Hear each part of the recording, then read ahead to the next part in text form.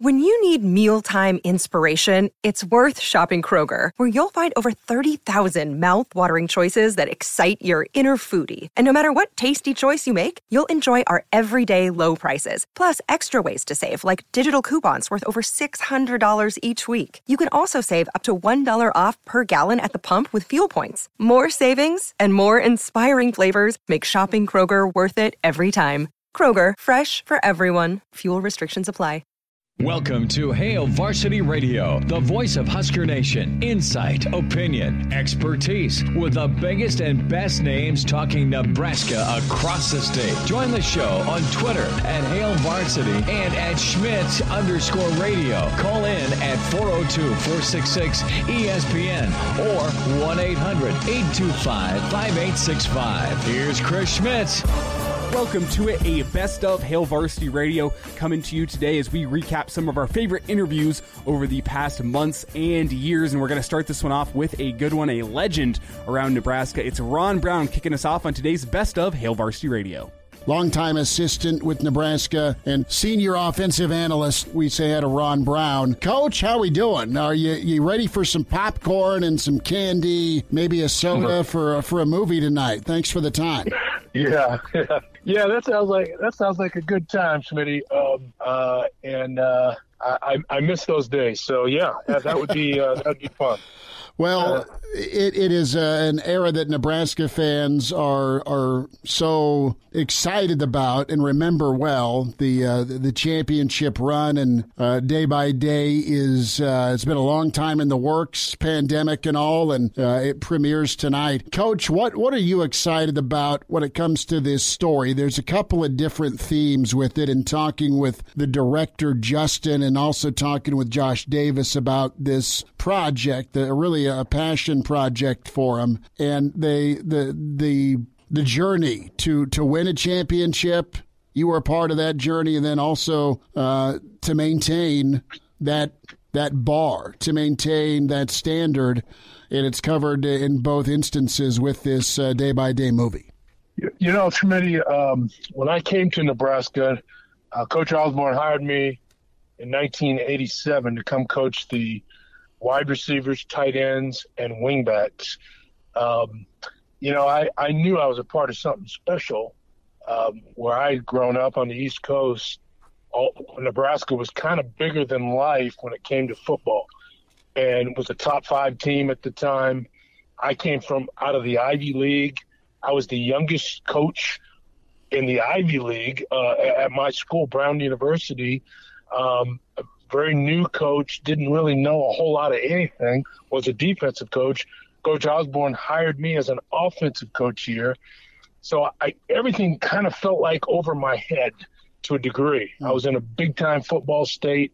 But, what was interesting about it, Schmitty, is that we lost 7 straight bowl games. I thought it was my fault. 7 straight bowl games. Nebraska loses. But when you look at it, Schmitty, we were playing against rigorous competition in those bowl games, and it just brought out a lot of things. It exposed who we were. Yeah, we were a top 5 team that began to decline slowly. By 1990, after 7 straight bowl losses, in the middle of that 7 straight bowl loss deal, in 1990, Coach Osborne told us, hey, if you guys can get new jobs, you better get them, because they look like they want to fire us. Everybody stuck with it. We dug down deep, and the rest was history. But there was a process. It didn't just happen overnight. God's blessing, yes, was upon our program in many ways, not just because we were winning, but there was a resilience about that staff, about that team, certainly Coach Osborne, that was really very unusual, unparalleled in many ways. So I was a part of the decline and that rise, which kind of resurged again starting in 1991. Ron Brown's with us, Hail Varsity Radio. Coach, why was there a decline? And growing up, I watched those teams. You lived those teams. And the teams that Nebraska was losing to were teams that would end up winning the national championship, be it Washington, or Florida, or I should say a Miami and then Florida State or an Oklahoma, right? I mean, or Colorado. I mean, why the decline? And then how did you reconfigure? How did you start the rise part? What did you guys do different? I think, and maybe each assistant coach, we were all there a lot of years, may have a different view on it. Here's my view. My view coming out of the from 1987 through 1989, we were a top 5 team that was pretty good, that was pretty strong during the course of the regular season. We even knocked off a UCLA, for example, in 1987, a Troy Aikman-led team. But then 1988, they come back and beat us. We're just not a dominant team. We're a really good team. And then Colorado begins to rise. And in 1990, we really struggle. We lose, I believe it was 4 games that year, maybe 3 games. It was the first time that we were just about we were clearly out of the top 10, and we ended up losing to Georgia Tech in the Citrus Bowl. We ended up 24th in the nation, and that's when Coach Osborne sat us down in a meeting as that season ended, and he said, if you guys can get new jobs, you better go because we're probably gone. Well, nobody left, Schmitty, and Coach Osborne dug his heels deep into the earth. That's when we started to formulate the Unity Council. And what I really noticed the most, Schmitty, was there was a humility. There wasn't a pointing of the finger. There was a pointing of the thumb. The thumb meaning that we had to look deep within ourselves. Our recruiting had gone downhill. Our evaluation of talent, we were taking shortcuts. And Coach Osborne began to say, look, we have friction between our strength staff and our training staff. We're not all on the same page here, there, the other. Our recruiting has gotten a little sloppy. He said, this has all got to end. And without firing anybody and having a huge turnover and without anybody else leaving, we began to make in-house changes within our program that needed to take place. Talking about the camaraderie between strength staff and training staff, where they have to be on the same page. Our recruiting had to be addressed. All those things, and slowly but surely, Schmitty, we started to move in a different direction. Ron Brown's with us. Day by Day documentary debuts tonight at the Rococo Theater. The Rise. Coach Brown, what input did you have when it comes to reconfiguring the recruiting, the evaluation part? What did you want to do? What did you do when it came to going and get players? Well, I think our problem, Schmitty, was we had veteran coaches who had a lot of success in that area, but we were always a national recruiting program. Coach Osborne was always most concerned with the greater 500-mile radius, and we couldn't lose players out of there. Well, we were kind of floating around the country, going here and there, and the geographic area coach, we all had a different geographic area. Each one of those coaches had a lot of say in who we recruited. And to our demise, because, it's a very natural thing, Schmitty, for each assistant coach to want to, and this is true about human nature, to have the most recruits, on the staff. There's a friendly competition. Who's going to really do a good job recruiting? So a lot of times, sometimes you might want to take a guy out of your geographic area that may not be the very best player for another position that you don't coach. And so Coach Osborne recognized that, look, we've got to tighten the ship up here. And so he created what I call a 4-tier system where he said, look, not only are we going to have the geographic coach covering an area, but we're also going to put the position coach. If there's Coach Brown, if there's a offensive lineman in your area, I want Milt Tenopert to have some say in that, who was our offensive line coach at the time. I want him to have some say in that as well. He also brought in Dave Gillespie, who was our recruiting coordinator, and said, I want Dave to weigh in very heavily here. And then he put himself in the equation and said, and I'm going to get the final say. That was not normally Coach Osborne's demeanor. His demeanor was more, hey, I'm going to trust you guys. I'll let you guys go with it. Everybody knows how to work hard. But he realized at this point we needed not just greater effort, but we needed smarter effort. We needed more eyes on each prospect. And so that's what took place. Wow. And it really, really turned the corner. And starting in 1991, I think we just had a much greater edge in the recruiting. Not that we recruited everybody that Notre Dame recruited. We had our own system. And look, we didn't have to copy anybody else. What worked for us? What type of kids do we need? We want to obviously continue to get the very best walk-on candidates that we could get. A 500-mile radius was really re-emphasized, and if we're going to go on a kid outside of the 500-mile radius, he better be awfully good. And if we make a mistake, if we bring in a kid and we realize, oh, boy, he's not as good as we thought he was, Coach Osborne's comment was, well, we better correct the mistake. We gotta make sure that it's not a mistake by developing him and getting the most out of his talent.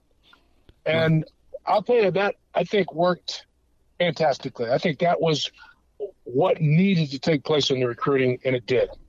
Ron Brown's with us, Hail Varsity Radio, longtime Nebraska assistant day by day. A little look-see into the different type of player Nebraska went after in the 4 different tiers that was part of the process. Coach, while I have you on here, a quick reaction to the new world of college football. We've been talking recruiting and how you guys shifted, changed. What is your take on portal and NIL from a specific standpoint of it feels like Nebraska's done a great job of adapting to this new normal? Yeah, we'll see, Schmidt. You know, I'm always a believer that you don't really truly get a true indication on your recruiting until the player's career is over. Yeah. So you look back and you say, well, who are the best recruiters? Well, go back and look and see what players came here and really played extremely well. Who was consistently showing up as the guys that were recruiting them? Those are the best recruiters. Who are the best recruits? Go back and look at their careers. There's a variety of ways. There's a lot of ways to peel the potato, but you got to make sure the knife is sharp. And part of the knife being sharp, Schmitty, is looking under the hood. And looking under the hood means you don't just look at the pretty car sitting in the driveway. You want to turn that car on and see if the car is going to go anywhere. Does it have a great engine? Is it going to go fast? Is it going to be durable? And all of that will require looking under the hood, not just looking at it. You have to get it out there and get it test run. And that is what recruiting needs to be. Transfer portal, it makes it harder to do that. It's more difficult to really test a guy, but you can at least get a feel for a transfer portal guy who's been playing much somewhere else. You can kind of get a feel, like if we're taking a kid who comes from the West Coast, let's say he's transfer portal, we can watch his college games and at least get an indication about how that guy can work. Mm-hmm. There's usually a reason why people are transferring, so we want to make sure for right reasons and for good motives, we're getting the right guy who has right motives, because not all the transfers turn out well. NIL, boy, that's a whole different deal to me. And it seems like amateurism has moved on from college sports. So that world is a whole nother world. I hope it's controllable. Mm-hmm. But you know, it is part of the deal that we have. We have to try to make the wisest use that we possibly can without breaking rules. And hopefully we do it the right way, and college football does it the right way. But I feel bad for the sport in some ways because of that. I feel bad for the kids because this has now become very professionalized. and it's gotten competitive outside of the boundaries that normal, really good amateur competition breeds. So we'll see.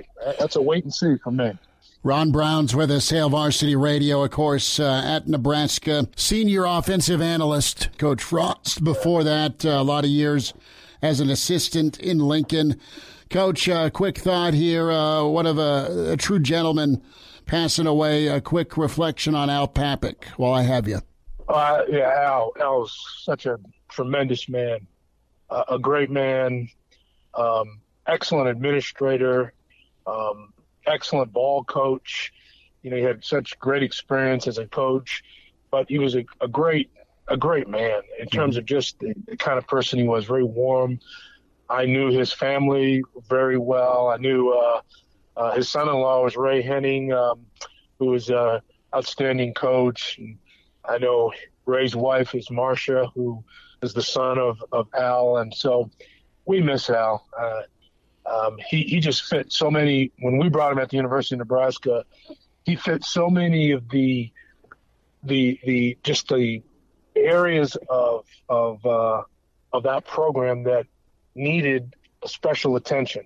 He was, like I said, an excellent administrator, but he was a good man. He's a guy that you could just go in and sit down and talk with, and his interpretation of rules and compliance. He's an honest man. So we'll miss Al very, very much. Coach, thanks for your time on not just day by day. Thanks for your reflection on Al Papik, and thanks for kind of laying out some thoughts here on this new era of college football. We'll do this again. Always love having you on. You bet, Schmitty. Anytime, buddy. God bless you.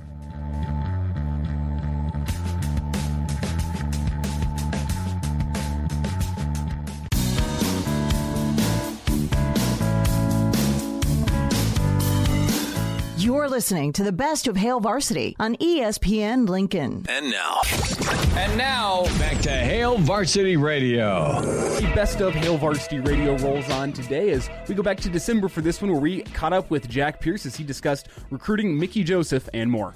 Well, I'll tell you what, Mickey Joseph was one of the smartest and most athletic kids I ever recruited. He had a great mind for football. He played under Hank Tierney at Shaw, and then he came up here. Great parents. He had great parents. Had a couple of brothers who were pretty good athletes, too. Mm-hmm. Jack, but he was fun to recruit. He was a good kid. Let's go back to that moment. I mean, and Mickey was the National Gatorade Player of the Year. I mean, top option quarterback. You get him. You always did incredible work down in New Orleans and in Louisiana with your recruiting. And take me through that process years ago to get Mickey to Lincoln. Well, we had the offensive and the defensive Player of the Year in Reggie Cooper and Mickey Joseph. LSU didn't like it very much, or Alabama didn't like it, but worked out that way. So what was it like trying to get him? Huh? What was it like trying to get Mickey to commit to Lincoln? Well, I tell you what, it was. We spent a lot of time with him. You know, his parents were very inquisitive, very intelligent people. And they wanted to know all about it, you know what I mean? And then on the final visit, I brought Tom down there. And I would have to say Tom sealed the deal. Was it a situation? Was it it had to be a dogfight, didn't it, for the number one player in the country, the number one option quarterback? I mean, you in Oklahoma? Was that who it came down to? Well, that's what won it for us, Schmitty. I got to tell you, Tom and I were flying down to see Mick, and we had to fly through Chicago to get to New Orleans. And luckily, Tom picked up a newspaper in Chicago, and the headline on the sports page was that that Notre Dame had signed the best drop back, 6'4", 200 and something pound quarterback from some school in Illinois there, and it just got a commitment from him.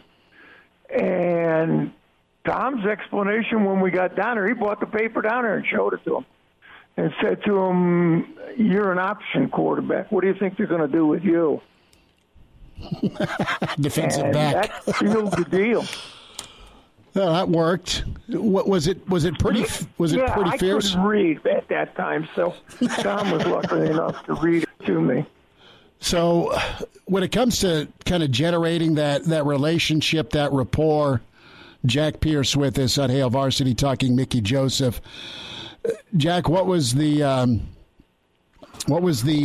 Obviously, the newspaper in Chicago didn't hurt, but just how did Nebraska kind of grow with Mickey at the time when you got Oklahoma, you got Clemson, you got Notre Dame, and then you guys been winning a lot of ball games anyway as well in the Big Eight?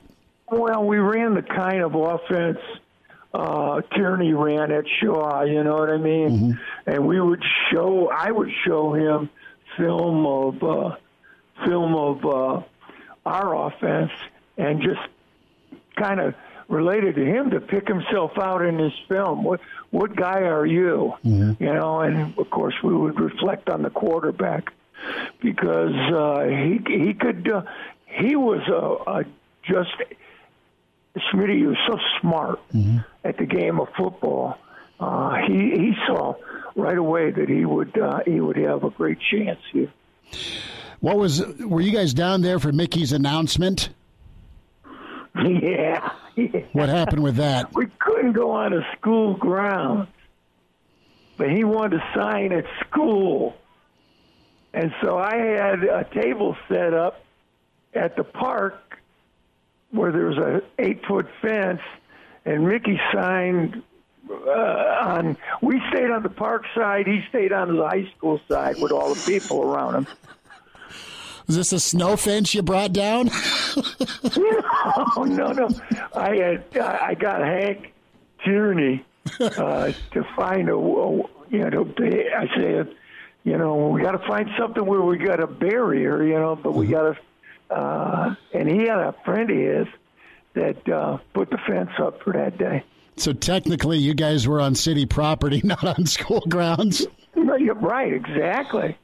Well, it's just like Reggie. I had to sign Reggie in the street on the hood of a Cadillac. Reggie Cooper. How did that go over with Reggie signing on a Cadillac? That was on the Times-Picayune cover thing. It said Cooper signs. I think it said something like Cooper signs with Nebraska. Mm-hmm. What do you think he got from them? And it showed the picture was taken up through the Cadillac decal onto him signing. So it's, hey, come to Nebraska, get a Cadillac, right? Yeah. Jack Pierce is with us, incredible recruiter for Nebraska, assistant coach, recruited Mickey Joseph to Lincoln, and Mickey is back in Lincoln. Have you been pretty proud, I would assume so, of Mickey's career? And he started out at Omaha North, his first job out in Nebraska as a high school coach. And, man, he's been a lot of spots. He's had a lot of roles. I mean, he's done it all. Oklahoma, northwest Oklahoma, northeast Oklahoma or something like that. Yeah, he's done it all at a lot of spots, and he's been great for LSU. He's been a great recruiter for them, and he's a great coach, too. I've talked to a few people that have been around him, you know what I mean, when he was coaching, and Mickey's got a great feel for the game. His brother was head coach at Denver. Yeah, Vance. Yeah, Vance, one of the best in the NFL defensively, for sure.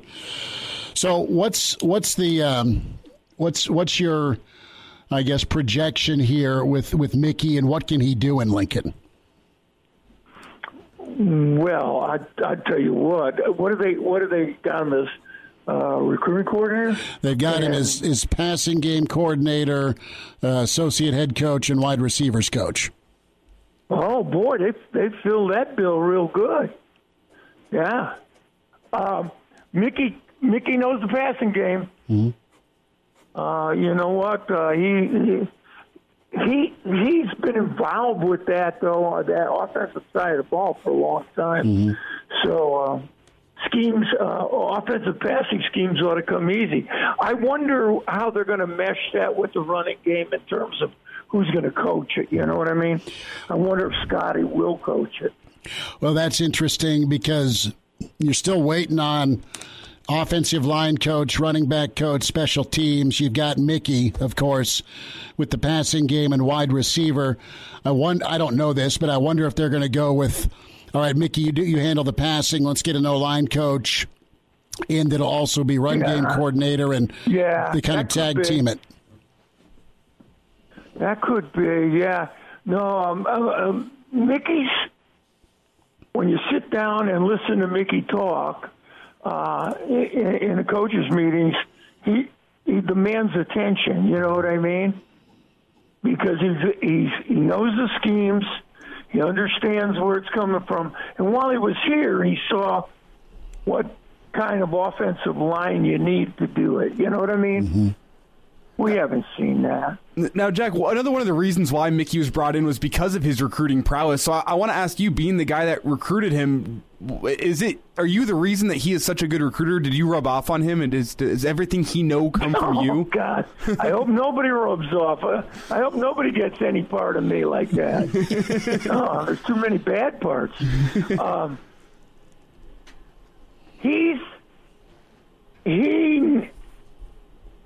It's his personality. You know what I mean? He comes in there, from what I understand. I've never been with him in a room to recruit, but he comes in there and shows basically what Tom told him. You know, this is the kind of person you'll be in our scheme. You know what I mean? And I got to tell you guys that if we get a foothold in Louisiana again, I don't know that we won't rise. I've been skeptical about us making a quick rise to the top, but if he can pull a bunch of kids, and I think that's how we got Mickey too. Mm-hmm. We had a bunch of kids from South Louisiana. You guys made it a priority to go down there, Jack. Just from your time down south, is that where? How did you get your foothold in New Orleans? We were fresh. We hadn't been there before. I got to tell you, we played Oklahoma that year and got beat. Mm-hmm. But the free safety had an interception, and he had about a dozen tackles. And he was from New Orleans, Madonna High School. And what was his name? I just tried Savoy. I think it was Savoy or something like that. And I told Tom, we sat down and we wanted to add speed to the mixture at Nebraska. And I said, well, we don't ever go in there. We never go test it, you know. Mm-hmm. We got to go in and test it. So prior to going in there physically, I did a lot of high school coach calling and talked to them and tried to get their feel whether they would think that one of their kids might venture this far north. Well, and the first school I went to was the high school coach was Carol Delehuse. First guy I ever met in Louisiana, head coach, and Bo Bridge. And God, they spoke different. They ate different. You just ask Brian Kelly. yeah, exactly. That's been a nightmare. That's what's going to happen with him. He's not going to be able to sit down and when they show film and the high school coach says, who the ball got? Or who the ball caught? Yeah. You know? No, you got to know the lingo down there. Jack Pierce with us. God, that was my problem, too, though. And I just said to him, there's a group of coaches, head coach and myself, sitting watching film. And one of the coaches said, who the ball got? And for a couple minutes, I sat there thinking, what the hell is he talking about? They got to talk Jack. Jack, you're a treasure, bud. Thanks for jumping on with us today, man. You bet. Hey, thanks for having me.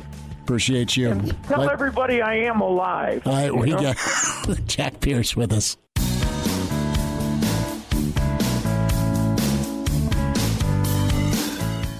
And now, back to Hail Varsity Radio. A Tuesday best of edition of Hail Varsity Radio rolls on today as Schmitty is on the way back home from North Carolina, where he accepted a award for Nebraska Sportscaster of the Year. So big congratulations out to Schmitty. I know he's been spending his weekend hanging out with Charles Barkley, Scott Van Pelt, Ernie Johnson, and more. Excited to hear all about that, as Schmitty will be back with us for a Wednesday edition of Hail Varsity Radio tomorrow from 4 to 6. I have actually pre-recorded this. I am out of the baseball fields right now umpiring, and big thanks to Will Wilson, who's currently sitting in the studio taking you through this show here today. As we just heard from Jack Pierce, our interview back in December with Jack, as he had some good insight about one of the Huskers' newest assistant coaches, Mickey Joseph. He had a big part in recruiting Mickey Joseph to Nebraska back in the day, and it's good to hear from Jack again. Got some good stuff coming your way in hour 2, as we'll have Tom Osborne. He sat down with us just a couple months ago to talk about the new Day by Day documentary. So we'll be hearing from Tom Osborne leading off hour 2. Also have Tom Rathman coming up. 2 segments with Tom, as we talked about his 49ers Super Bowl runs, as well as the Bengals and the Rams. We sat down with Tom before Super Bowl week, so we'll hear all about that coming up here in hour 2. So a good best of Hail Varsity Radio. It's good to do this every once in a while, to sit back and remind you of some of our favorite interviews over the past years and months. And we're going to do that here now with you, as a guy that might be counted on a lot in that Husker offensive line room, following news that Nuruddin Nueli will be ineligible for the 2022 season. We talked about it on the show yesterday. Nuruddin getting popped for a positive drug test, and the NCAA ruling him ineligible. Coach Scott Frost has said that he will be a part of the practice team this year and will be a full member of the team while he serves his 1-year suspension. That leaves a big hole in the Husker offensive line. A lot of names that could fill that gap. Brock Bando is a guy who's been here for a couple years now, waiting to get his chance. You also have Henry Lutovsky, a pretty sought-after recruit from Iowa, who apparently the coaching staff is pretty high on. He has a chance to fill that starting left guard spot as well. And a guy who's played some left guard, some right guard, some tackle, all of the above, and is a product of Omaha North. That is Kevin Williams. If you remember, Kevin Williams is a transfer into Nebraska this season. He is a guy who is also going to be vying for that left guard spot, I am sure. And Kevin spent a couple years at Northern Colorado, so he probably has the most experience of any of those guys. And then he entered his name into the transfer portal. He's in Lincoln right now, and he's going to be vying for that left guard spot this fall. We caught up with Kevin whenever he committed back on signing day in December. So here is our sit down with Kevin Williams Jr., a guy who's going to be vying for some starting time on Nebraska's offensive line this fall. We say hi to Kevin Williams Jr. on the offensive line from Northern Colorado to Nebraska. Kevin, thanks for joining us here on Hail Varsity. How's your day? So far, so good. It's been crazy, man. I'm excited. Yeah, I bet you are excited. And kind of take us through your, I guess, priority list. What was most important to you when it came to finding a new school? For me, coming out of high school, you kind of worry about little the small stuff like uniforms and facilities and kind of like different things and the tweaks they can give you. This time around, I was more worried about the coaches and what their expectations was and how the culture was with the team, and really kind of just how the message will be as far as, being coached by them, and, how I can take feedback from how they give feedback and how they run everything and what their priority are as a team as well. What do they see in the future for the team, and what is their intention behind everything? Meeting with Coach Raiola and Coach Frost and Coach Whipple, that's what my biggest priority was kind of see what's their feel, if I can be on the same page as them. Can I get them what they expect from me? Can I exceed here? Now, whenever you were graduating high school, going off to Northern Colorado, did you ever see a future where you yourself would be a Nebraska Cornhusker 4.5 years later? No, honestly, I didn't. When that was the old staff that recruited me in high school with Riley, and they wanted me to walk on, and I had offers, so I was kind of like, I can't put my family in that financial bind. So it was more of a thing like, I'm going to go get my degree for free. That UNC gambled on me, I'm going to gamble on them, and, I stayed loyal so long as I could. Now, coming back around, they kind of were more or less like, we missed you once, we don't miss you again. You're from here. It's a different type of pride when you're from here and play for Nebraska. So that was one of their biggest priorities in recruiting me as well, was just knowing that, like, it's a hometown thing, and they can't let me leave the backyard again. Kevin Williams Jr. with us, Hail Varsity Radio, signing day 2021. He's an addition from the portal, a big get for Nebraska. Always need depth and help and talent on that offensive line. Kevin, what was your impression of Coach Raiola? I love Coach Raiola from what I can tell. I can tell we can get along just fine. We speak a lot of the same language when it comes to techniques and what he expects. It was kind of fun sitting in the O-line room with my family. They never get to see that kind of side of football where you actually sit down and dissect film and talk about techniques or protections and, rules and stuff. So sitting there kind of asking him what he expected of me and how he's going to teach certain techniques. A lot of techniques he kind of teaches what he expected. We turn on the film, I kind of do a lot of stuff he wanted, and his coaching points perfectly. So I feel like, naturally being able to kind of relate and do what he wants me to do is going to help me a lot in the long haul, and accepting feedback and kind of knowing how he wants me to perform. So I'm really looking forward to it, honestly. His brother played in the league for 14 years. He kind of said he'll help me be a mentor for me as well. He's done what I want to do. He's seen what I want to see. I don't know what I don't know. So I'm very excited for the opportunity to come up here and represent, Omaha and play for Nebraska and have my state across my chest. Kevin Williams Jr. with us here on Hail Varsity Radio. And Kevin, we've heard a lot about Coach Raiola and how much of a technician he is along the offensive line, just knows his stuff, is really good at instilling technique. And you're telling us that whenever he sat down with you, recruiting you, he pulled up your film and told you how he would help you improve if you came to Nebraska? Definitely, yeah. We sat down up there in Nebraska. We watched the CU game, the first few drives. T-Lane, number 54, he's a projected draft pick, and he had 0 hurries, 0 rushes against me. Next week he had 2 sacks and a fumble against Texas A&M. So that kind of helped my name a lot as far as get respect around the country a little bit. So, he was just kind of nitpicking a little bit, as far as footwork goes and hand placement and punch and kind of where my aim points are or what I'm looking at as far as pre-snap.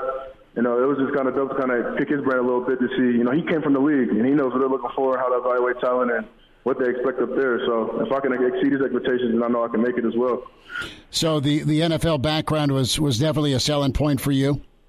Definitely. That's what I want to be, and that's my goal. That's what I'm working to do. I don't want to just make it there. I want to actually play there. So, by doing that, you got to dominate college. And if I can come in and do that, and he'll do that in the Big Ten. I dominated the FCS. I played FCS, played well, had a great career on there. So if I can come to the Big Ten and do that as well, then, that sets me up for my future. And, he knows exactly what they're looking for. Being an assistant line coach for the Bears, he knows exactly what they're looking for. You have the Bears turn around their program for the most part, too, over the past 5 years. So, I'm excited to see what he has to say, see his perspective, and hear him out and apply his coaching points. Kevin, what do you think about your own game? A, give me somebody you model your game after, and then B, give me what you need to improve upon, what you want to work on over the next 9 months to get on the field in the fall and be more like that person you want to become. I watch a lot of Trent Williams, Quentin Nelson, Taylor Lawrence. Really, anybody in the league for the most part. DB Sport, you got all the NFL games, so sometimes I'll just turn on like Raider film or San Francisco film or even Dallas film and just watch all positions kind of to see what I like and don't like, kind of see if I can apply coaching points I've had in the past and kind of just, compare and contrast how to emulate them because they get paid millions to do what I want to do. For me, my biggest thing is I got to keep staying consistent with pad level. Sometimes I get tired and I get a little bit high on my pad level in the run game. And sometimes, my footwork can get sloppy if I get tired trying to get focused on killing so much. So I think he'll help me out a lot as far as staying calm and being, controlled aggression throughout the game. We're winning the line of scrimmage.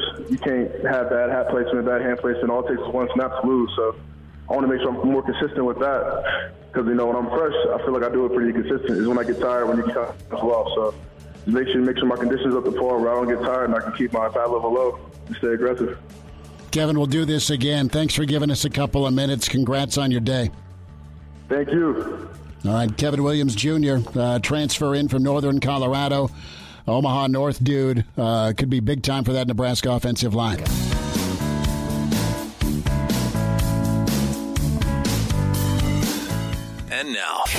And now, back to Hail Varsity Radio. It's the best of Hail Varsity Radio today on a Tuesday.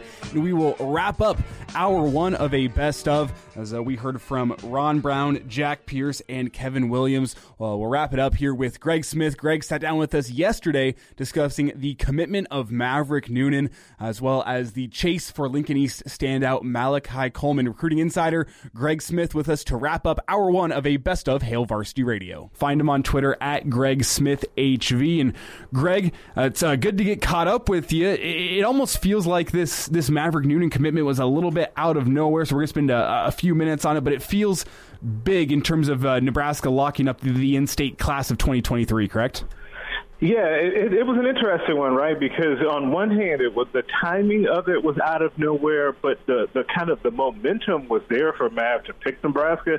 And kind of like Steve Warren outlined in the video I did with him on Hail Varsity YouTube channel this weekend, the momentum was there for Nebraska, especially once Maverick canceled that Iowa visit. You knew he wanted to take at least one visit, and he took that visit out to Stanford. And it was a couple of weekends ago, and he enjoyed it. But at the end of the day, Nebraska was home. And so the momentum was there for Nebraska, but the timing, especially on a Friday night, caught people maybe a little bit off guard. But you're right, it is a huge deal for Nebraska to continue locking up this talented 23 group in state, and he's a huge piece. I think the most important piece in this in-state crop, just because of the position that he plays. Greg Smith is with us here on Hail Varsity Radio. And Greg, tell us a little bit about how he's going to slot in to this defense. Where does Eric Shenander want him playing? And, I mean, just what kind of positional need is there for Maverick Noonan within this defense? Yeah, so every recruiting cycle, I feel like we talk about edge rushers, right? And guys that can set the edge, play the edge, also get after the quarterback. That's always the top priority, so much so that you don't even list it when you ask me at the beginning of the cycle, what are the top three? We always just say, oh, yeah, edge is top. But beyond that, there's, and then we list them off. So it's really important to continue to land those guys, especially when those guys are right in your backyard, to get them on the team. Now, what Nebraska has told Maverick is that they see him as kind of a Garrett Nelson type, as the same type of position. So what you see Garrett Nelson doing out there on Saturdays now, where he's got his hand in the dirt sometimes he's standing up coming off of the edge, but he can play both the run and the pass equally as well. That's what Nebraska wants Maverick Noonan to end up turning into, and if they get that from Maverick, then they've got themselves a pretty good football player, right? Yeah, Greg, Maverick Noonan's commitment leaves us with really one high-level athlete in Nebraska that still remains uncommitted. That is Lincoln East's Malachi Coleman. And in terms of Nebraska pulling out all the stops, I don't feel like I've seen a recruitment like this since Thomas Fidone from a couple years ago. And I remember just about every single week we had you on back when Fidone was still uncommitted. We had a little Fidone watch that we had to get updated on. Do you think that's what the same theme is going to be here this fall with Malachi Coleman? Are we going to start doing a Coleman watch every single week? I do feel like we're trending in that direction, and there's only been two of those. Really, I feel like the Fidone thing was a big one. Wan'Dale Robinson, that year that he was kind of being recruited, we got the Wan'Dale watch each week, right? I think that kicked things off, but I do think that we're heading towards Coleman watch. He has still kind of remained steady that he wants to decide in December, right around the early signing period. It'll be interesting to see where he takes those official visits during the fall, because I should note that he did not end up taking another official visit anywhere this summer, so Nebraska was the only one. Obviously, he's down the street, so he can come over to Nebraska this season for a game day at any time without much hassle, right? And so seeing if he pops up for an unofficial will be big as well. And then seeing him dominate on Friday nights, right? I think that, people are going to be very invested in what's going on over at Lincoln East with the Spartans this year. The voice of Husker Nation. Insight, opinion, expertise, with the biggest and best names talking Nebraska across the state. Join the show on Twitter at Hail Varsity and at Schmitz_radio. Call in at 402-466-ESPN or 1-800-825-5865. Here's Chris Schmitz. Back into it, it's Hail Varsity Radio, presented by the Nebraska Lottery. We welcome in legendary Hall of Fame coach Tom Osborne with us, of course, teammates mentoring. Coach, we'll dive into day by day in just a moment. The wind has died down a little bit. I want to know if you're catching any fish. Well, I've been out a little bit, nothing exotic, but a few ponds locally, and crappies are biting, bass pretty slow yet. The water's still cold. So, yeah, I've been out a little bit. Crappie season, that makes me think going crappie fishing with my grandfather, and he was out in by McCook, and he caught a lot of fish in his time. Any special way you prepare crappie? No, I just fillet them and usually You fry them or bake them, either way, but they are good. Crappies are one of the better fish to eat, along with walleyes, but I always like trout, salmon too, so I guess I'm kind of a fish-eating fan. So Tom Osborne's with us. Well, how do you feel as May approaches with Day by Day, the two-part documentary on Nebraska football? You've been a part of it. A number of your players have been a part of it. Do you feel excited? What's your emotion as this thing is near airing? Well, I've done some interviews for Josh Davis and the folks that have put it together. I know a lot of players have done many interviews. I think they've got a good product. I can't say that I've seen every bit of it, but the main thing that I think comes across is that during the era of the 90s, those players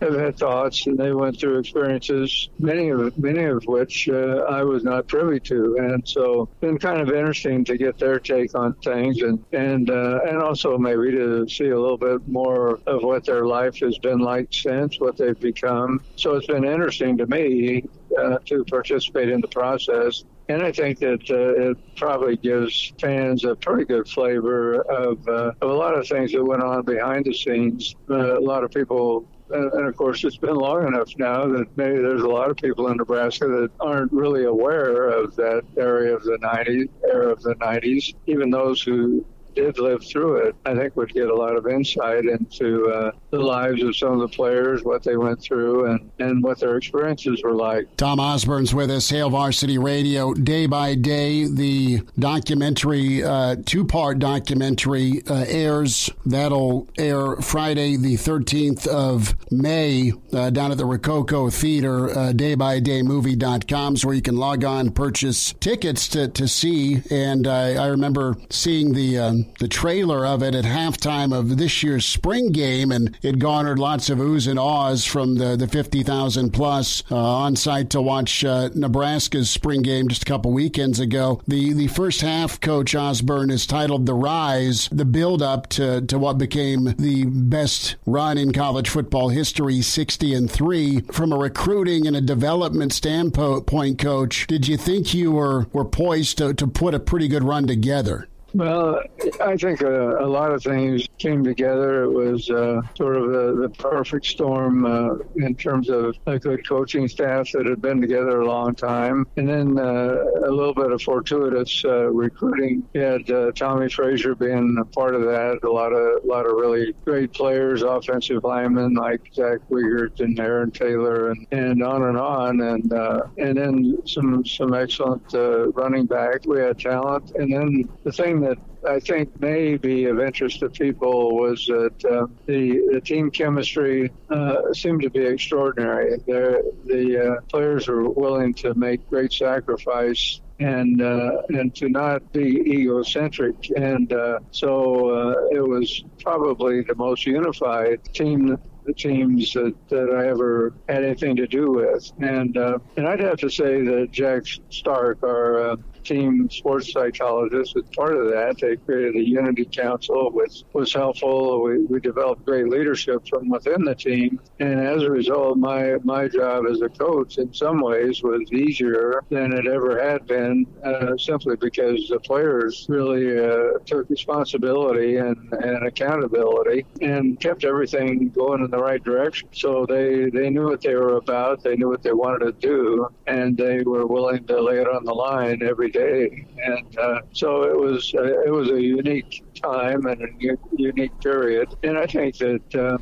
it will be of interest to a lot of fans to kind of get more of a behind-the-scenes look at what went on during that period of time. A few minutes here. Tom Osborne with us, Hail Varsity Radio Hall of Fame coach. Day by Day, the movie on Nebraska and the championship run coming out in May. DayByDay.com is where you can log on and get your movie tickets. And, of course, teammates mentoring. We'll get there in a moment, Coach. Just with all the positive impact you've had on so many kids in, around the country, quite honestly. You mentioned selflessness and kind of that attitude. Is that a personality trait you looked at in recruiting, or was it part of that chemistry once players got to Lincoln that, okay, this was our locker room climate, they bought in? Well, naturally, you try to, in recruiting, make sure that you're not going to be recruiting people that are going to be divisive.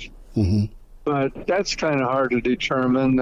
You're not recruits individually, and of course, they're not usually going to show all aspects of their personality. You tend to get a feel from talking to their high school coaches and maybe interacting with them a little bit in the presence of their family. And if there would be a red flag that would come up, then sometimes we would back off. But that selection process is really imperfect, and so recruiting is a little bit like throwing darts. And I think that the main thing that had to do with team chemistry was something that developed during that period of time within the team and team leadership. And we had some guys that weren't gonna let things slip. And probably a pretty good example of that was I remember in 1996 we had what was a bad. It wasn't a bad year. We were 11-2 and we won the Orange Bowl. But Grant Wistrom and Jason Peter both appeared to be first-round picks in the NFL. And they came in to see me at the end of that season. And he said, and I thought they were going to tell me they were going to declare for the draft. And they said, well, Coach, we lost 2 games this year. And I said, yeah, I remember that. And they said, well, we didn't think that was very good. And I said, well, I agree. And they said, we're gonna come back and we're gonna win them all. And so it was that kind of attitude that those guys could have been hurt as seniors and never played again. And but as it was, they came back and they were really instrumental in providing leadership for that team. In 1997, we did go undefeated, and we did end up tying for the national championship. But without those 2 guys and without the attitude that they displayed, probably would not have been the same team. And so it wasn't just Jason and Grant; it was a lot of other players that really had a similar attitude, and that's kind of rare. And today, in today's game of football or basketball or whatever, I don't think you'd see that. And so anyway, it was a special time and unique group of players. Tom Osborne's with us, Hail Varsity Radio. Coach, if you were coaching today, how would you navigate, handle, deal with the portal? Well, I don't know. The difficult thing right now is you have unrestricted free agency in college football, and you don't have that in professional sports because there's a contract, and you can pretty well be assured that at least 90% of your team is going to be back next year, whereas in college sports, you have absolutely no guarantee that anybody will be back the next year. And so it's got to be very uncomfortable for coaches and very hard to manage. And sometimes people leave really late in the process, in the recruiting process, at a time when you really can't go out and try to fill those scholarships that are vacated at the last minute. And so it's become very chaotic. And I think most people in athletics realize that something's going to have to change, or else the instability will be pretty much overwhelming.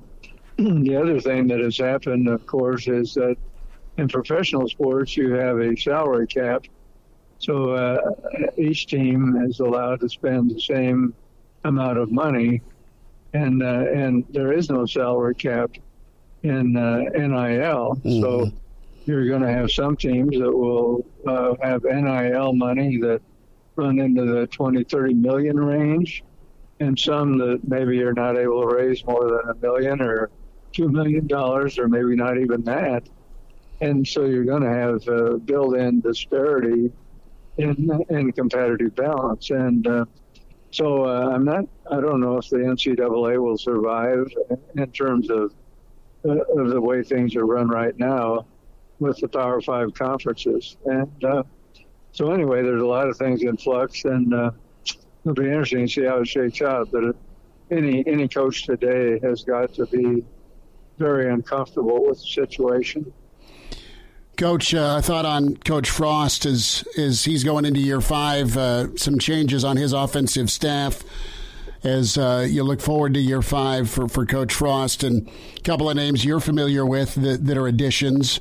Raiola, one that was at Wisconsin, of course, Bill Bush back in Lincoln, and Mickey Joseph. We didn't see a lot on spring football Saturday, but some changes, and it sounds like there's some confidence, some optimism here for next season. Yeah, I've had some conversation with Mickey Joseph, and Mickey seems to be doing an excellent job, both coaching and recruiting. Raiola I had not known before, but I've met with him a couple times, just casual conversation.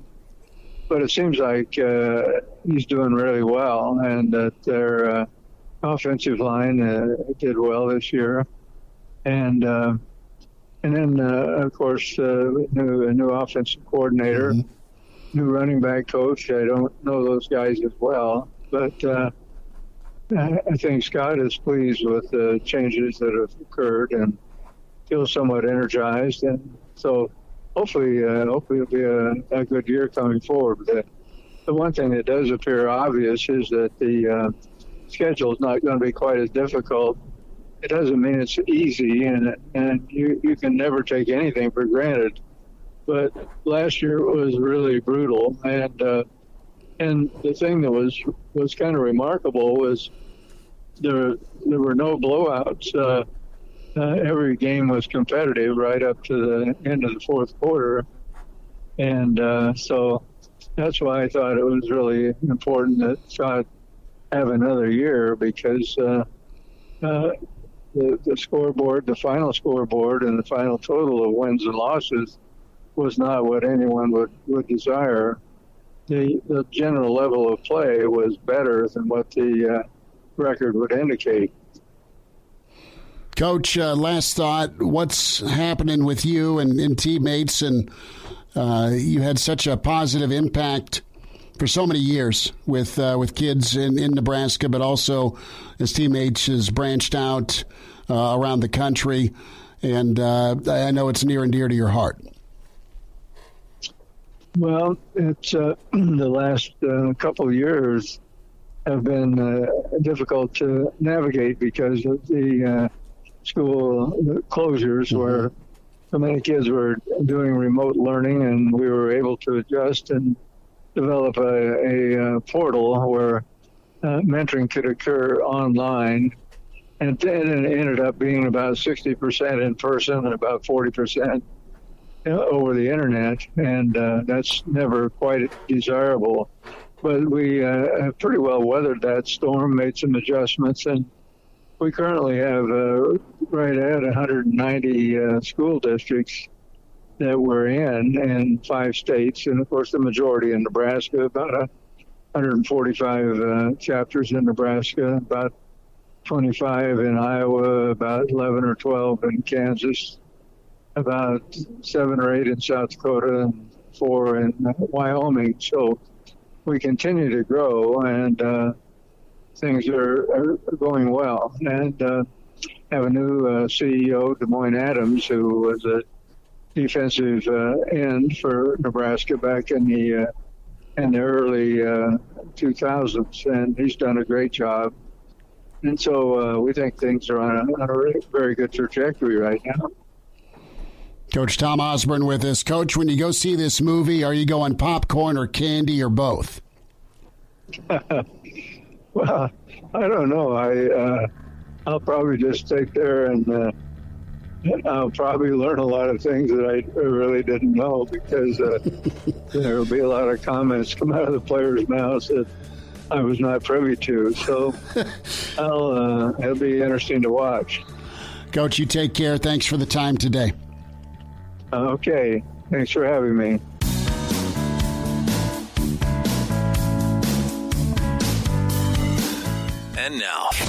And now, back to Hail Varsity Radio. We continue on with a Tuesday best of edition of Hail Varsity Radio as we look back at some of the best interviews over the past months and years of Hail Varsity Radio. Schmitty currently on the way back home from North Carolina, where he is fresh off accepting his award for 2021 Nebraska Sportscaster of the Year. So congratulations are in order to Schmitty. We'll hear from him about his weekend tomorrow, 4 to 6, a Wednesday edition of Hail Varsity Radio. We've had a good best of so far. Ron Brown, Jack Pierce, Kevin Williams, and Greg Smith back in hour one. We just heard from Tom Osborne, our sit down with Tom back in April as he discussed the day-by-day documentary. That is good stuff from Tom. We're about ready for two segments with Nebraska legend as well as San Francisco 49ers legend Tom Rathman, as Tom sat down with us before the Super Bowl between the Rams and the Bengals just a couple of months ago. And we'll go two segments here with Tom Rathman. Enjoy. It's a best of Hail Varsity Radio. Back in, it's Hail Varsity Radio, presented by the Nebraska Lottery. It's Husker Super Bowl week, and we say hi to Husker Hall of Famer, 49er Hall of Famer, two-time Super Bowl champ, Tom Rathman, standout fullback with us. Coach, how's the week been? What's this do for you memory-wise? We're on the doorstep. Well, everything is going really well, so can't complain about that.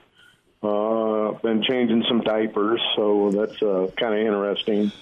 But, just anytime you get to this time of the season and you're still alive, there's some excitement, and, the 49ers had a chance to get in, if they would have won that wild card game, the championship game, but fell a little bit short, so it looks like it's going to be the Rams and Cincinnati, so should be a good matchup.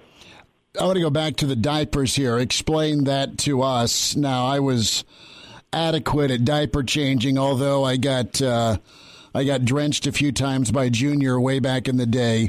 What's the diaper duty about? Yet to me. Okay. Pardon me? I said, explain the diaper duty to me.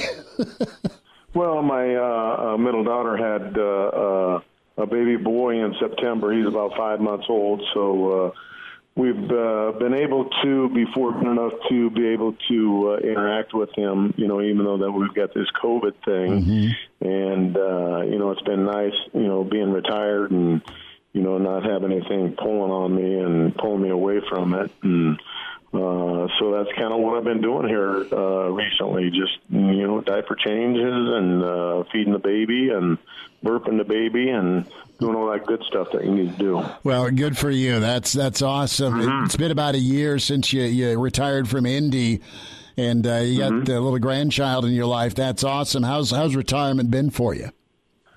It's been good. I can honestly say that I really don't miss it, to be honest with you, after, doing it for 31 years, going in every day and, and just the tedious work that you have to do and the time consumption that it requires has kind of been nice just to be free from that. Tom Rathman's with us at Hail Varsity. Coach, what do you remember about the Super Bowl, your experience, and you were part of one of now two matchups with Cincinnati. It's Cincinnati going to their third Super Bowl, but you were in a classic down in Miami. And then you guys crushed Denver, much to Elijah's chagrin, my producer and co-host. He's a Denver guy. But your experience, you not only got to experience wins, that ultimate championship, but you played a big part in both of them. No question about it. And, the first one, Super Bowl 23, the one that was in Miami when we played Cincinnati, we drove the ball down. I think we had 3 minutes left, 3 minutes and 8 seconds left. It was a 2-minute operation. We got the ball moving up and down the field and finally punched in Montana to John Taylor for the victory. So I would say, that was probably one of the best things that ever happened to me because, going into your first Super Bowl, that's the biggest game that I played in, That was the ultimate goal, was to try to get to that Super Bowl and obviously win the Super Bowl. But, at that time, it was just huge, bigger than you would know. And to be able to come back and win that game in the fashion that we did, and then not only do it once, but do it back-to-back, and having a 27-3 lead at halftime in that second one, if you recall, against Denver, that was awesome too, because we were celebrating at halftime. I know you shouldn't be, but we had so much confidence, that year in '89 that I don't think anybody was going to beat us on that day. Tom Rathman's with us here on Hail Varsity Radio, and Tom, that hurts my heart to hear. But luckily, it was a little bit before my time. I know that really ripped the soul out of my dad, that Super Bowl. Well, we apologize to him, so I'll pass that along. I'm sure you'll appreciate that. Good. But I just want to ask about this Super Bowl experience as a whole. It's the pinnacle of sports in America, and I want to get your take on a guy in Joe Burrow, who's only in his second NFL season, coming off an ACL injury last season. Now he's at the pinnacle of the sport. What do you think his emotions are like going into this game, and what should your emotions be like as you head into this Super Bowl? Well, like I said, it's the biggest game that he's going to face right now. I know he's been in national championship games. I know he won the Heisman.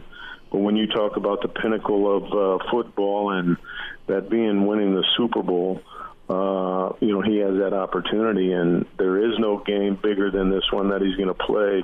I don't think there's ever going to be a bigger game for him, in that manner, because it's his first Super Bowl, his opportunity to reach that pinnacle and come out on top, and there's nothing like it. And then I would tell you this: it's a lot easier the second time as opposed to the first, and you just want to capitalize on your opportunities is really what it's all about, because it's so hard to get to that game. It's not an easy game to get to that Super Bowl. Winning that championship, AFC, NFC championship game, that's a tough game to win. And I played in many championship games and came out on the short end. I was fortunate to go to 3 Super Bowls, 2 as a player and 1 as a coach. We got beat by Baltimore in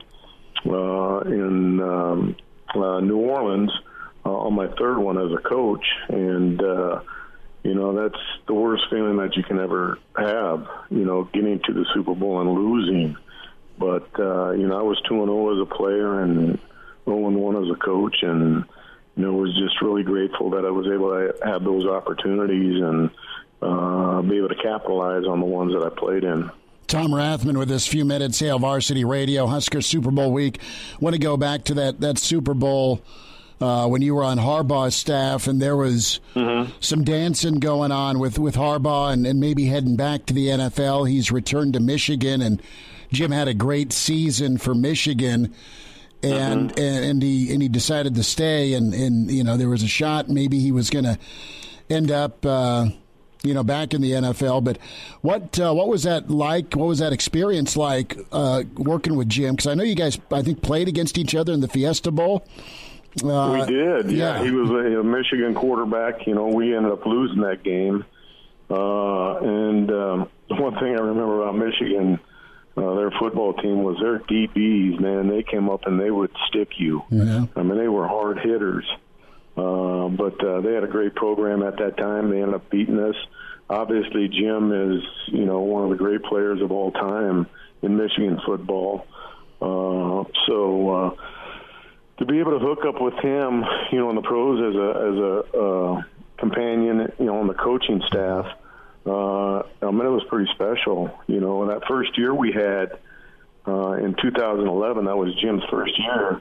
We went to the NFC Championship game, and we got beat by the Giants, and they went on to capture the Super Bowl championship. But that was one of the greatest years that I've ever been around. I mean, it was like, we had run off 9 straight wins in a row, headed into the playoffs, got to the championship game. Questionable calls, at the end there. Ahmad Bradshaw ended up fumbling, in their territory, ruled him down. They ended up beating us, but that was the series right there, that if we'd have got that ball, we probably would have won that football game and would have been able to go to the Super Bowl in 2011, but we didn't. And that's the way it goes sometimes. That's the way the ball bounces. But, it was pretty special to be able to be on his staff and to be able to work with him and to see how intense he is, just about football. I mean, Jim Harbaugh, his mind is always, thinking about how you're going to get better, how you're going to generate something that's going to create an advantage for you. That's just the way he works, and it's no wonder why he's successful. I think about those Niners teams where you're going to the NFC title game every year, and then you break through to the Super Bowl. Mm-hmm. And not only were you guys really good, but you made a change. You went from Alex Smith to Kaepernick, and that pistol offense you guys had, I mean, with Cap running it, was incredible, that dual threat ability. Yeah, we kind of knew that was going to be a weapon in our back pocket, to be honest with you. I remember Greg Roman, who was the offensive coordinator that year, he said something to me at the beginning of the season. He says, hey, I got something, later in the season that we're going to pull out, and, I think it's going to be really good. And it was that pistol offense. And to be able to run out of that, I mean, teams didn't know how to handle it because they hadn't seen it before in the NFL.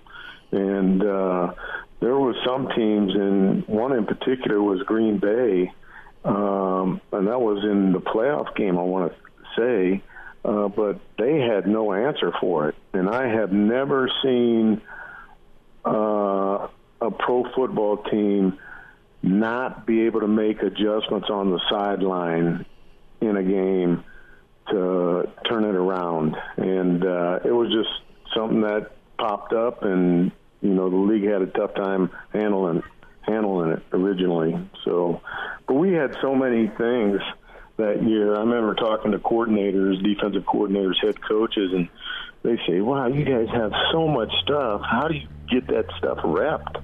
We had such a big glossary of run game, and it wasn't in every week, but people just questioned on how we got it repped in practice. But we didn't have a tough time doing it. I mean, we had a lot of reps in practice, doing a lot of walkthroughs, and I think that's where the most important thing is, in your walkthroughs.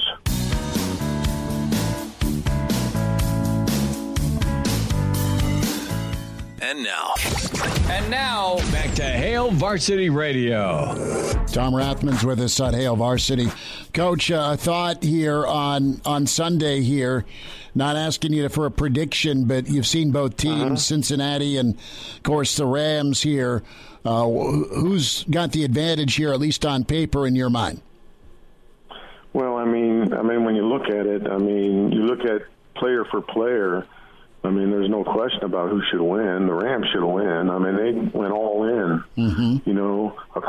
acquiring Stafford, giving up draft picks, Von Miller, Aaron Donald. They've got great players, both on offense and defense.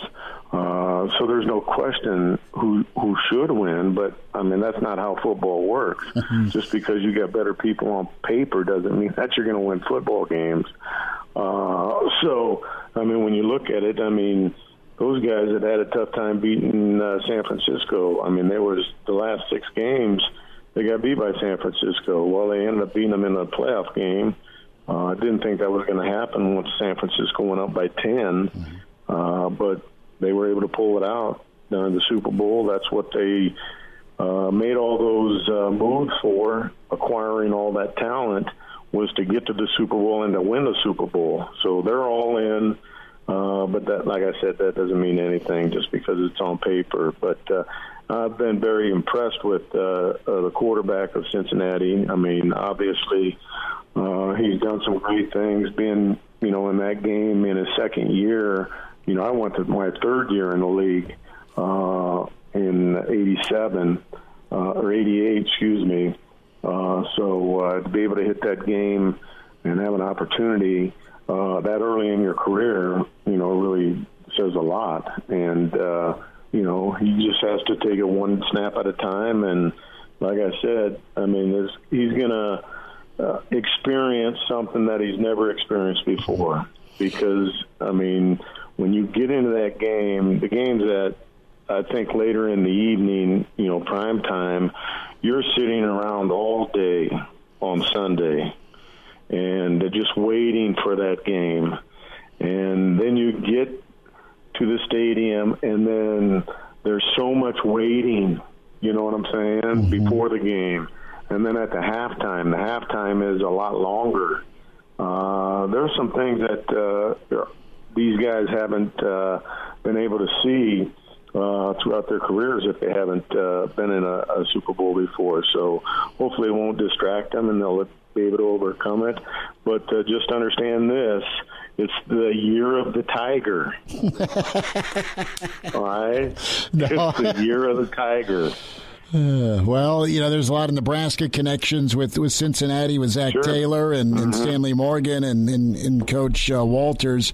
So I get your hint. Tom Rathman with us. Coach, who was the leader on those 49er teams, and who kept you guys calm or grounded? Did it come from Walsh, or was it a player that was kind of the one guy everyone rallied around? Well, I think it was the players in general, because a lot of those players had been to 2 Super Bowls prior. Sure. Back in 81 and 84, Joe Montana, Roger Craig had been to a previous Super Bowl. He wasn't there in 81, but there were some players there that had 2 Super Bowls under their belt, and they both winners. And just the experience of the older players really helped us out too, and that's something that neither one of these two teams are going to have in that locker room. So, and when I talk about all that time you have to spend in that locker room, and you have to just wait, you have to keep your composure. If you recall, even going back to when we played Baltimore, when I was with Jim Harbaugh, and the lights went out. Do you remember that? Yeah, power failure. And, the power went out. So, we were like a half hour sitting there on the sideline waiting for the game to go. So, you don't think that hits you. But it really helped us, to be honest with you, because we were getting our butts beat. We were down by several scores coming out in the third quarter. And what do? I think they returned the first kickoff return back for a touchdown.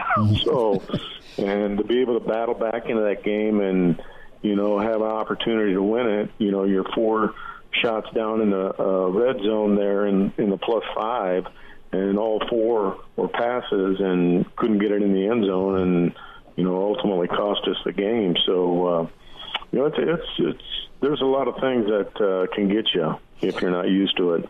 Tom Rathman, Husker Hall of Famer, 49er Hall of Famer, 31 years in the NFL as a player and coach. Coach Rathman, last thought, and it's awesome to catch up with you again. We love spending a few minutes with you.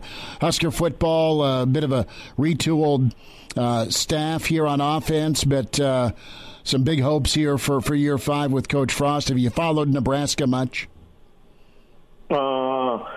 Not when I was coaching, to be honest with you. Too busy. There just wasn't the time. I mean, I'm always working on something, but was able to see them a little bit this last year, so watched them.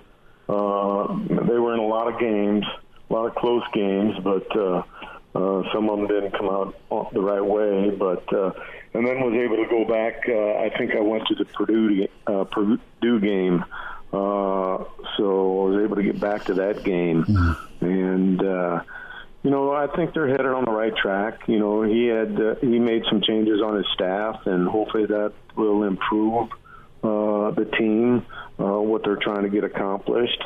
But ultimately it's up to the players. I mean, the players have to go out and play the football game. And, it's such a big thing with recruiting. So hard to recruit. I mean, the great recruiters are the ones that usually have the good teams. And I just know that speaking to other coaches, that the recruiting process has become tough. It's tough to get kids to come to your schools. Tom, before we get you out of here, I just want to pass it along. My dad accepts your apology and says it wasn't your fault that the Broncos turned it over 5 times. He scored a few times, though. I mean, he helped pour a little salt in. Well, I'll tell you what, that ring that we got for that year, man, that was the sweetest ring. You know what I'm saying? Oh, it would just tell you, Dad, I'm really proud of it. And it's probably even better than the 88 years. Well, if you got a picture of it, it's got another diamond. It's got 4 diamonds instead of 3.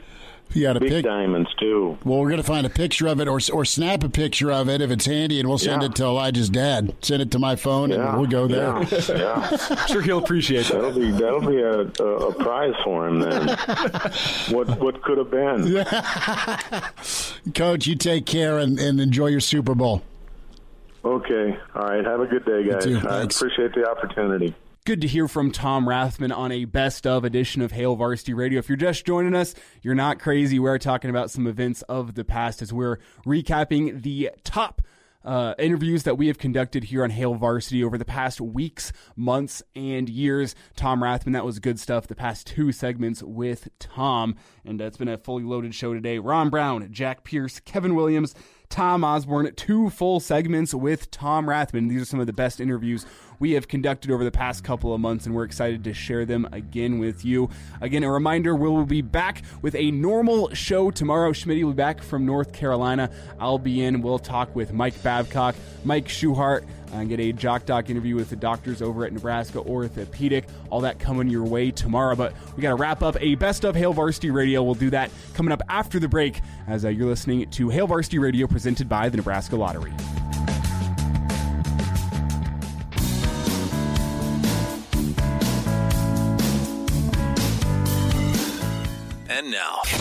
And now, back to Hail Varsity Radio. Wrapping up a Tuesday best of show as we've been taking you through some of the best interviews that we've had here on Hail Varsity Radio over the past weeks, months, and years. Ron Brown, Jack Pierce, Kevin Williams, Tom Osborne, and Tom Rathman, all part of the best of show today. And remember, if you missed any of the show today, you can catch it in podcast form. That is Spotify, Google Play, Apple Podcasts, as well as the Hail Varsity YouTube page. And maybe a little delayed in getting it up today, but we're going to get this best of Hail Varsity Radio posted for you. We know how many of you love listening to this show in podcast form, not just in Nebraska, but around the country. And man, do we live to serve you. So we will get that posted for you, and you can check out some of the best interviews wherever you are in the great country that we live in, as well as across the state. We know not everyone available from that 4 to 6 time slot. So check us out, your morning drive, something to listen to at work the day after we post it, your evening commute, whatever you want to do. We want to give you all the ways possible to listen to Hail Varsity Radio. So again, Spotify, Google Play, Apple Podcasts, the Hail Varsity YouTube page, a lot of great options. And then on a normal day, we'll also post our daily interviews on ESPNLincoln.com. You go navigate yourself to the podcast tab and check out Hail Varsity on Demand. That is where you can check out our best interviews of the day. Also, follow us on Twitter and Facebook. At Twitter, it is at ESPN Lincoln. There you can check out live streams that we do, which we'll usually get a couple posted on a weekly basis, so you can follow along live, as well as our SoundCloud postings, the 2-minute drill, the best segments in 2-minute forms from the show each day. You can check that out, posted daily on Twitter and the Hail Varsity Radio SoundCloud page. You can check that out as well. Before we get you out of here today, I want to give a big thank you to Will Wilson, who was running the board for this Best of Hail Varsity Radio. Schmitty on the road back from North Carolina. I am out on the baseball fields umpiring at the moment. This segment pre-recorded from this morning, so got to give a big thank you to Will Wilson, who stepped up and board opt for the show today and took you through this Best of Hail Varsity. You know, you've been hearing my voice, but it's been Will who's been making this show work today. Before we let you go, got to get you a reminder that nearly 70% of people in fatal crashes in Nebraska are not wearing a seatbelt. If used properly, a seatbelt can reduce the risk of fatal injury by up to 60%, so your best defense in any crash is to buckle up. A message brought to you by the Nebraska Department of Transportation Highway Safety Office, and let's let you know what's on deck for you over the next couple days. As I told you, Schmitty will be back in for a Wednesday edition of Hail Varsity Radio tomorrow. We'll chat with Mike Babcock, Mike Schuhart, and we'll sit down with one of the great doctors over at Nebraska Orthopedic as a part of your Wednesday at Jock Doc to discuss some injuries going down in the world of sports and get the doctor's professional opinion on that. Thursday, we'll have Gary Barnett joining us, as well as the Pride of Chicago, Danny Burke, getting you the best bets for the weekend. And Friday, as always, we'll have Bill Dolman leading off hour 2. That's what's coming your way. We'll also have a Saturday morning show as 7 to 9 here locally on ESPN Lincoln. That'll be your show you can listen to throughout your 4th of July weekend. No show next Monday for the 4th of July, and then we'll be back for a 4-day week next week beginning on Tuesday. That's what's coming your way, but thanks for joining us here today on a best of edition of Hail Varsity Radio. Promise we'll get back to the normal, regularly scheduled Hail Varsity Radio tomorrow when Schmitty makes his return from North Carolina. 4 to 6 tomorrow. That's when we'll talk to you again, so thanks for tuning in today.